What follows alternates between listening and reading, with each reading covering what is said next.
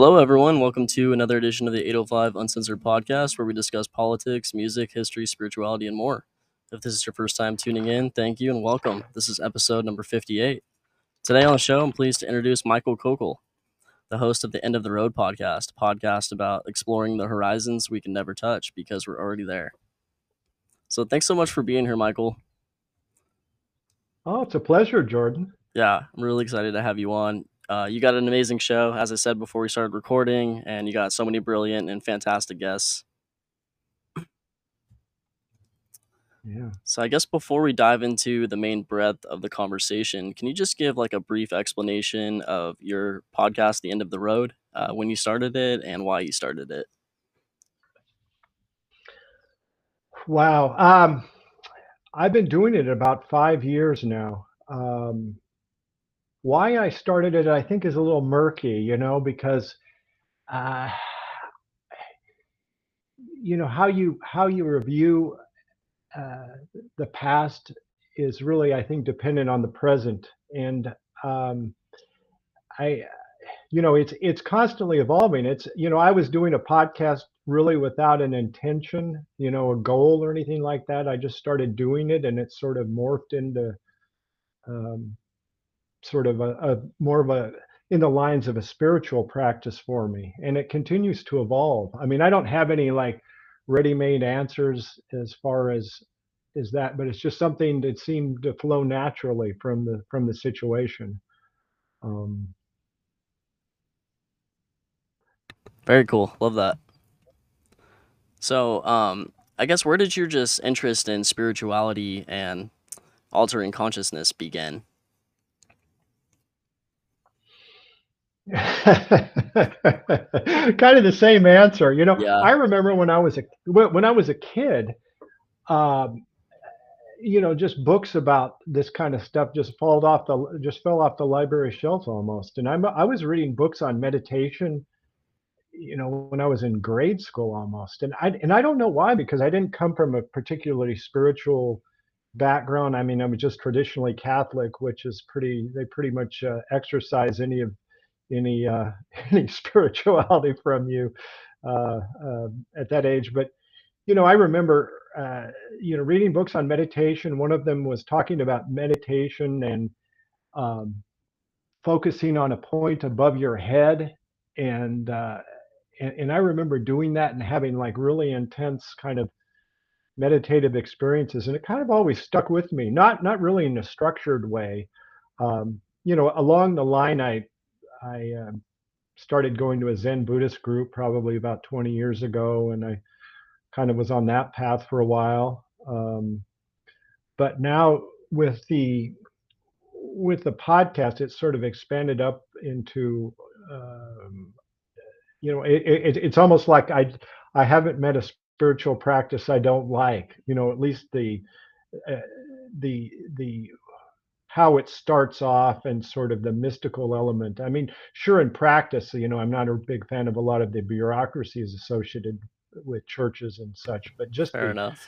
the original fervor and everything. I think, and I've gotten involved with plant medicines and along the way, and that sort of has augmented sort of a meditative practice, and but it continues to evolve. And I think that my intention now is to just kind of um, be more of like an open vessel to receive what's coming in. And the whole world is providing you some sort of guidance, and the more you can kind of tune into it, it's going to lead you into all sorts of strange directions.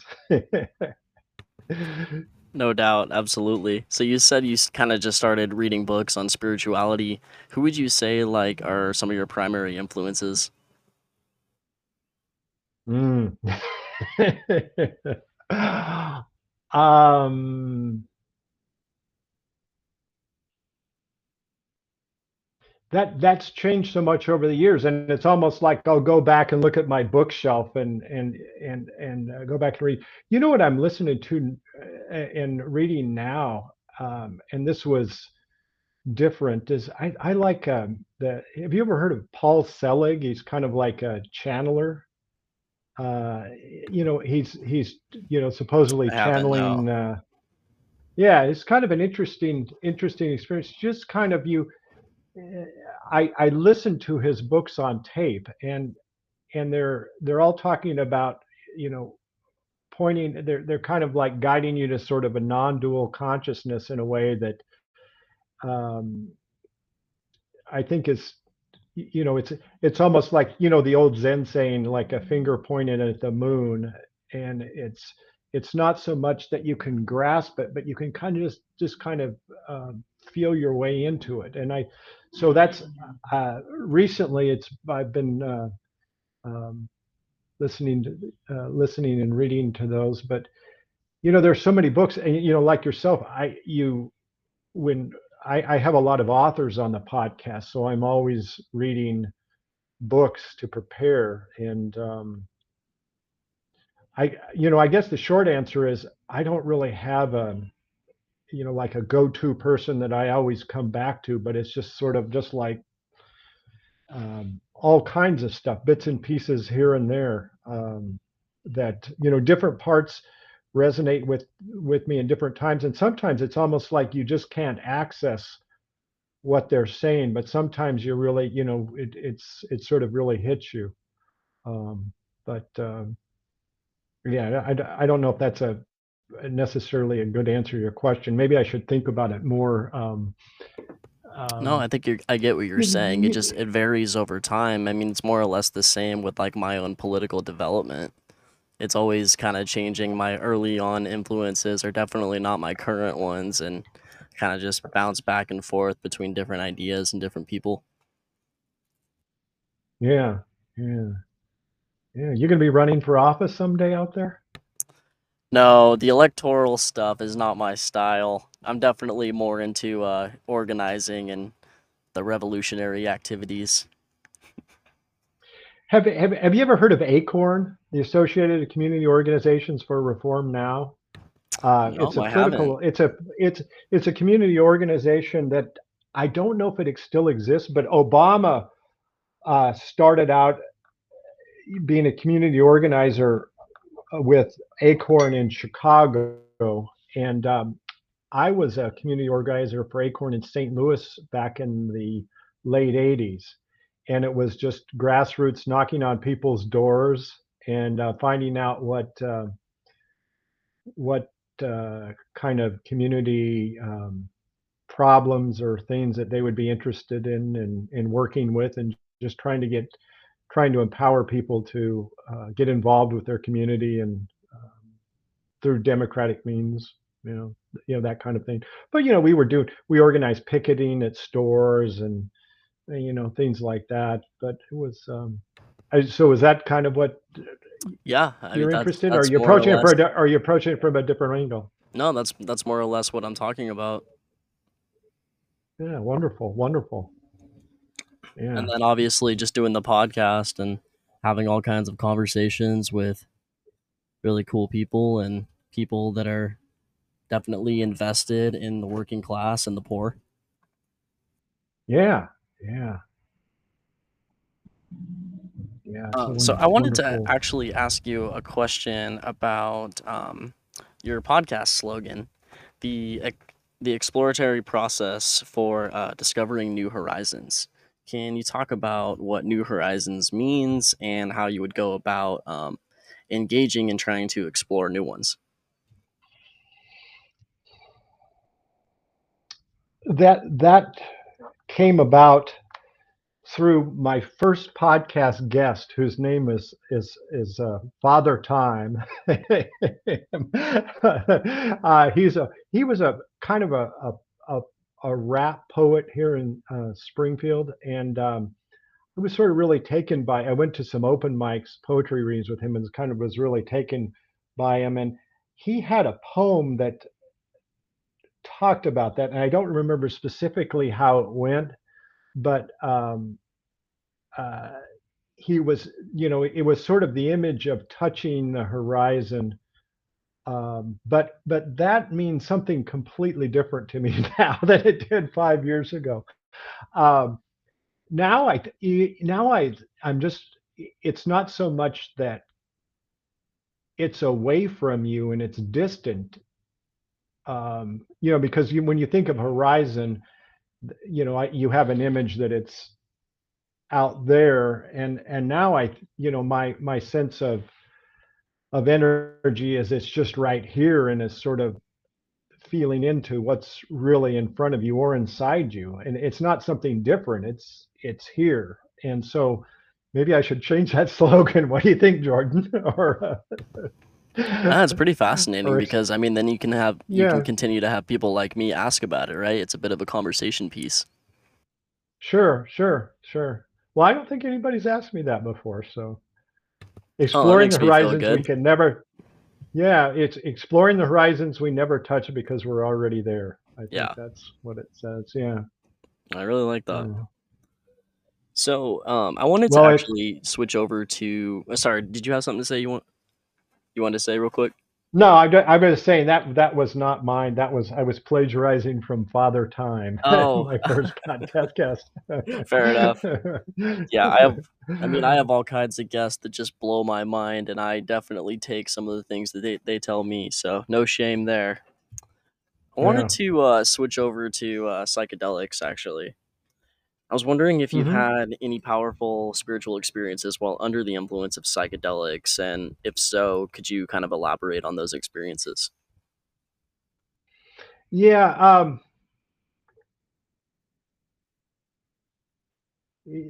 That's part of the problem when you get into like ineffable experiences and trying to elaborate on them because it's difficult to kind of translate other than um,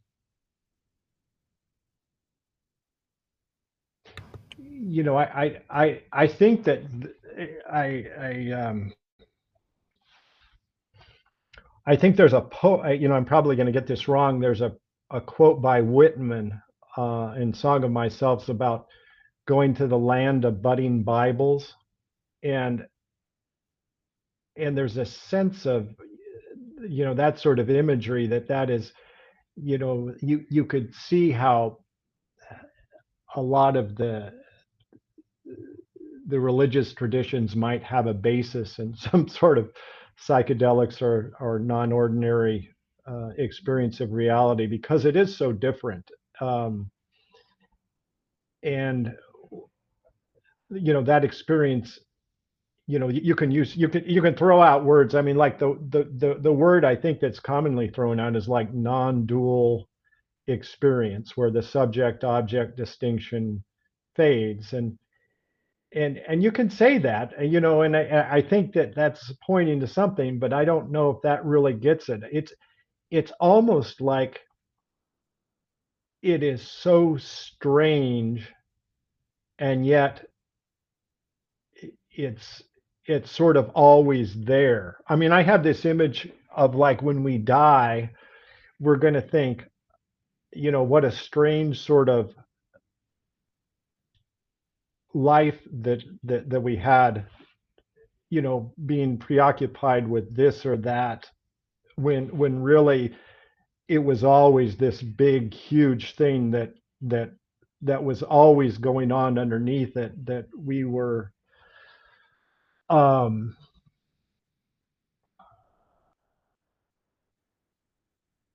and it's almost like it would be more interesting if I could answer this question if I almost wasn't just finishing a day at work and trying to get into it, because you almost have to sort of get into sort of a rhythm and you kind of have to get in that little, the little non-ordinary zone to sort of, tap into it in a way. And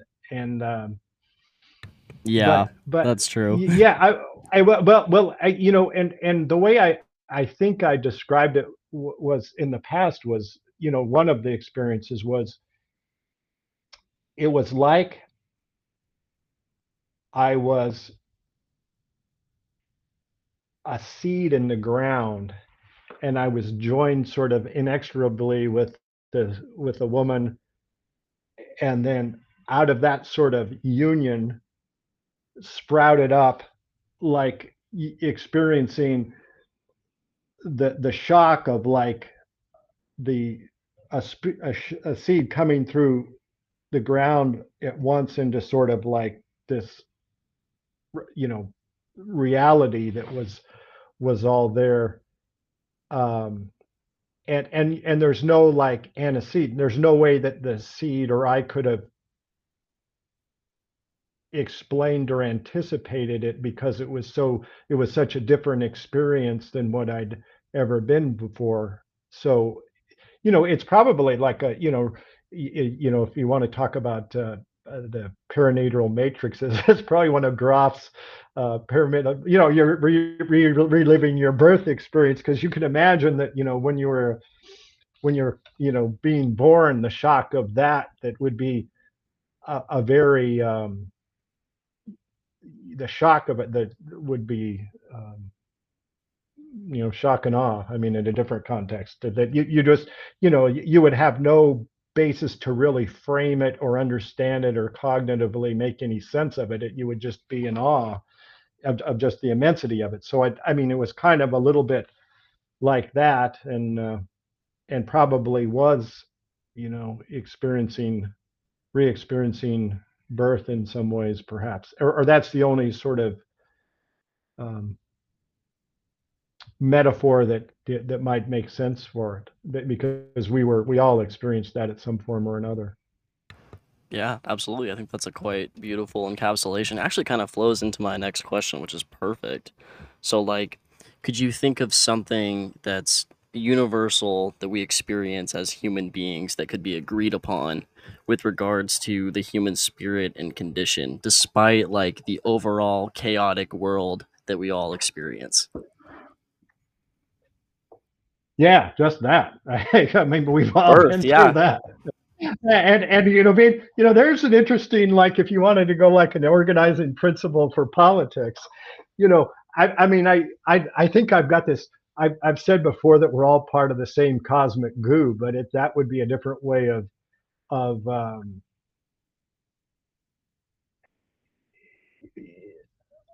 it's amazing how we all start off the same way and then fragment into all these little splinter units that have you know animosity towards each other, and that's the thing that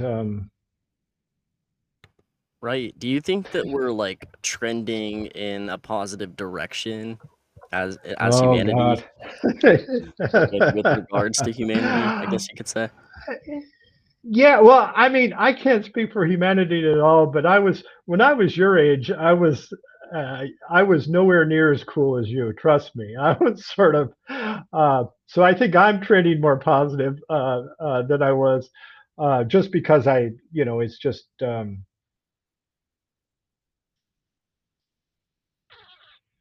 But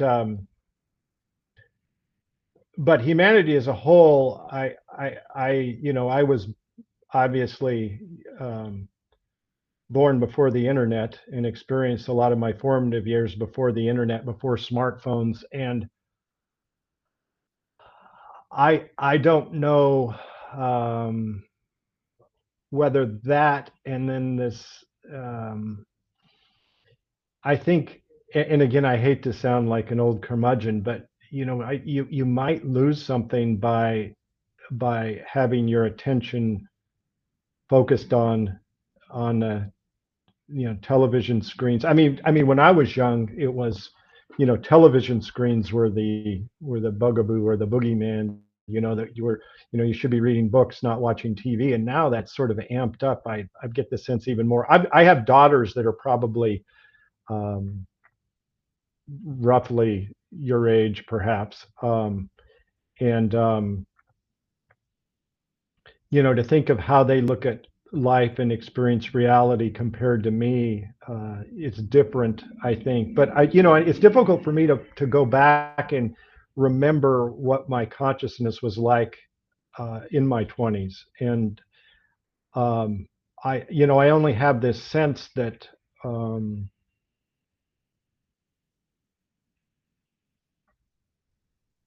I mean, I have this sense that I'm happier, and that all this stuff I've been doing is has been good. But you asked sort of a bigger question about humanity as a whole, and I think that generally we're trending better. I mean, you look at, 100 years ago about, um, there's all kinds of examples, and you're probably more in touch with this. Your generation is so much more with it in terms of race, uh, gender orientation, sex.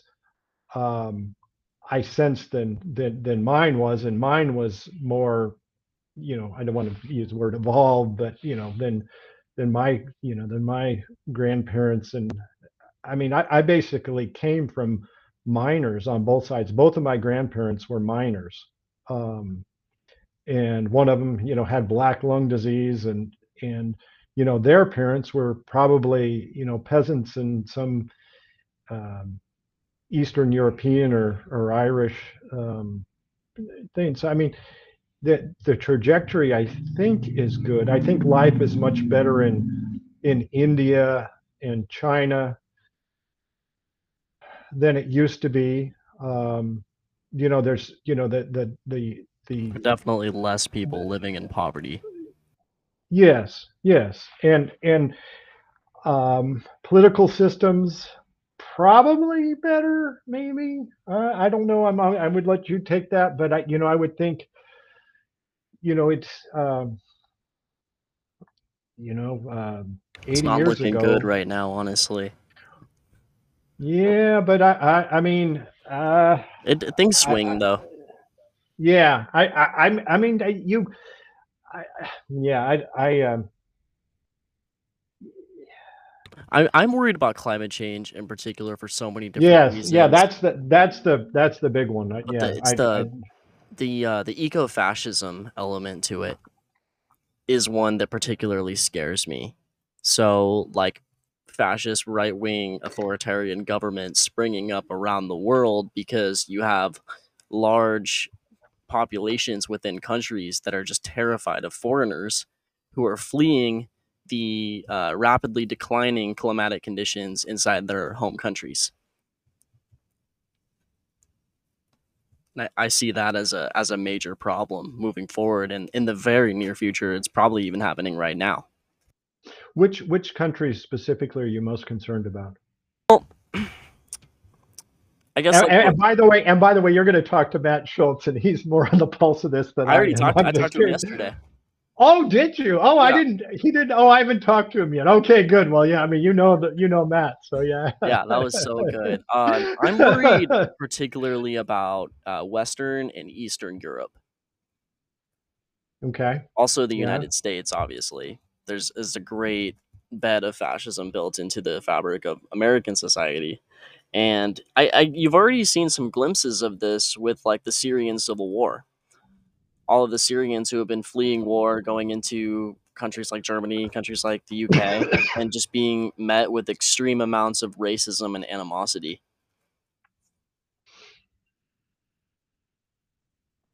Yeah. So I see that as a problem with huge amounts of people fleeing countries in the global south heading towards the global north because their countries are environmentally unsustainable.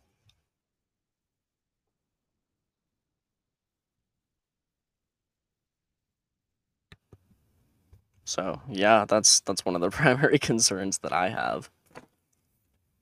Yeah. Um, Yeah. And global warming won't help that. right. Well, We it's might. like We we're might. gonna go one of two directions. We're either gonna have like a movement towards eco-fascism, or we're gonna have some kind of unitarian effort on a world scale. It's gonna have to be one or the other because, I mean, we're gonna have to get our shit together really, really quick. Yeah.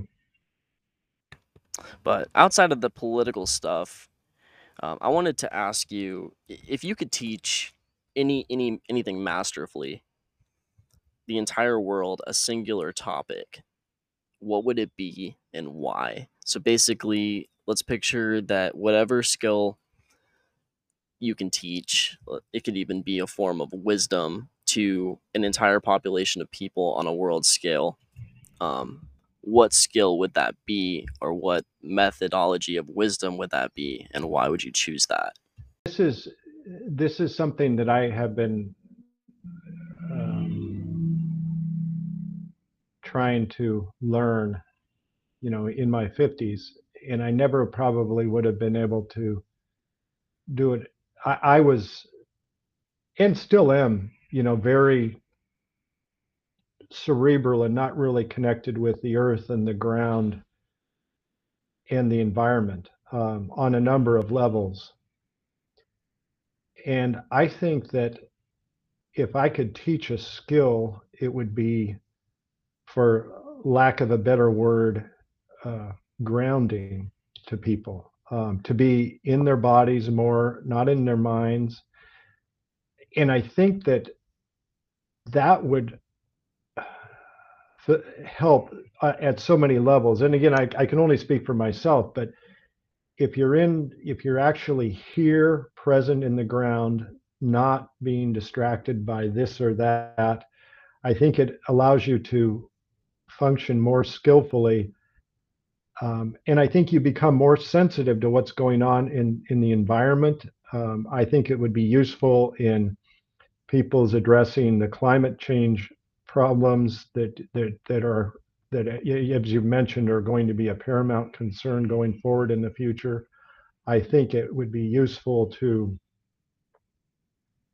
uh, not only people's ability to interact with each other, but deal with disagreements and, as we discussed below, finding common ground uh, with people when they are grounded and coming from a grounded, heart-centered approach, not an approach based upon you know there's so many words, but the mind, um, the reactive mode. So if I could teach a skill, it would be that grounding, heart-centered meditation, loving kindness, those kind of things. Beautiful. My last question for you, Mike, is out of all the guests that you've talked to on your podcast, which of them would you consider the most influential to yourself, and what was it about them that really left a lasting impression on you? I'm up to 228 guests. And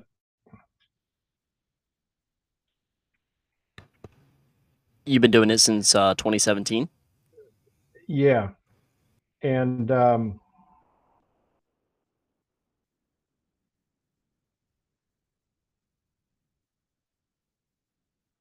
that's a tough one. I almost think that in some ways,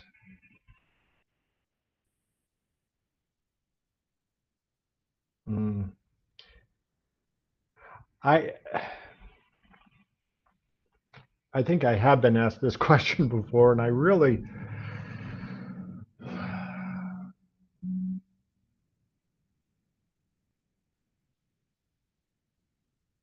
Didn't mean to stump you. no. It's just that they're also different. I mean, this is like it's like trying to it's like having this beautiful crystal with like you know 228 different facets on it and trying to figure out which reflection you like the best. It's really I mean, at difficult. They're certain all of your guests are times just and certain brilliant. angles. Well, I mean, don't get me wrong. I mean, there are some that I like more than others, but it's just I think that at one time I had this motto that like everybody has a story. Everybody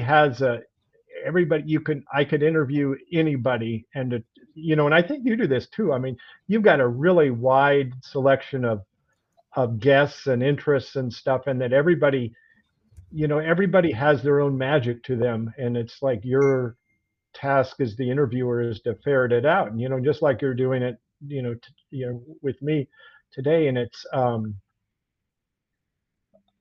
uh but it's and this is like, but there is discernment, and now like trying to figure out what There's a Zen teacher who I have not interviewed on the podcast, a Zen hospice teacher, and he runs the Zen hospice in San Francisco. And oh geez, now I'm even Facebook friends with him, and I'm gonna drop his name. I know you put me on the spot, but anyway, his motto is uh, welcome everything, push away nothing, and and and just this whole idea. This is a real hot topic for me about discernment. Like how you do some people rub you wrong, so you back away from them, as opposed to welcoming everything, having everything be your spiritual teacher. Everyone they're spiritual teachers, Thich Nhat Hanh, everybody who crosses your path is your teacher, that kind of thing, versus discernment. And I would think, when you start getting in the political sphere, or sometimes, like in my job, as it becomes difficult, because you sort of have to have sort of boundaries. And then, this whole idea of boundaries and welcoming everything. I mean, I probably am. I'm going to a different place than your question was, and I apologize for that. But this is just, it's almost like I don't like uh, to judge, because that's in a way you're asking me to discern which one is the most, and this and that, when really I don't know. I think I'm weaseling out of your question somehow. That's okay. It's a very difficult one. You talk to so many different people and you talk to so many different guests. Yeah, if somebody asked me the exact same question, I would probably be stumped just as much as you are. Okay, so Mike, before we move on to how listeners can find your podcast and all that stuff, is there anything that might have been missed out in the conversation that you'd like to touch on before we wrap things up? No, not really. I mean, boy, the one thing that came up today that I had not thought about is we all have the same birth experience, unless we're C-sections, and then it's related to that. So keep that in mind when you're getting ready to argue with somebody, that that um, that's and it's almost like that was the I don't know. I'll have to sit with that some more. But no, I don't have anything more. To answer your question, I don't have anything more. All right, no problem. Okay, so how can listeners find the End of the Road podcast?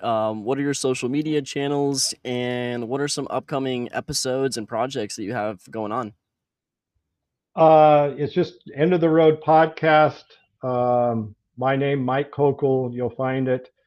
It's on. I think I've got a Facebook page, Instagram, um, a little bit on YouTube. Although I don't do video podcasts. Maybe I should. Maybe I should. I mean, if I had a nice place to do them like you do, then maybe I would. But I'm sure you could build a um, sweet little in terms, studio. yeah, exactly. In terms of what's coming up, I just interviewed a guy from Finland who's writing on uh, uh, actually this book. His name is Yesa Yiti, and it's about Finnish esoteric studies. Interesting guy. Um, and then I'm interviewing a guy um, in a couple weeks, Dr. Richard Strassi, who does somatic work, somatic meditations, meditations based upon the body. I haven't finished his book, so that's what I know about it. And then how I do it. I mean, you probably are the same way. Like I get focused just on one, the interview that's just coming up, so I can I mean, I just know what's coming up, and then I just kind of do one thing at a time.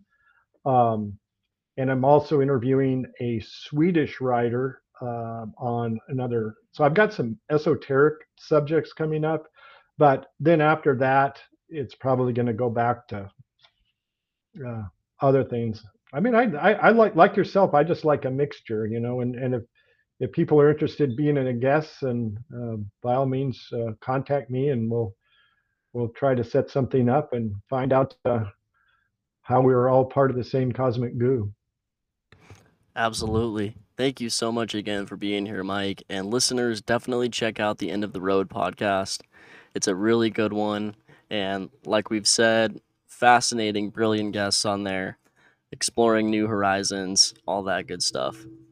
As far as the 805 Uncensored goes, our social media accounts, we are on Instagram at 805 Uncensored Pod, Twitter at 805 Uncensored, YouTube at 805 Uncensored Podcast. And if you guys have any questions, comments, guest ideas, or suggestions, go ahead and shoot me an email. 805uncensored@gmail.com. I'd love to hear from you because we don't hear from the guests nearly enough. All right, well, that was the End of the Road podcast. And everybody have a good night, morning, afternoon, wherever you're listening in the world. And peace out.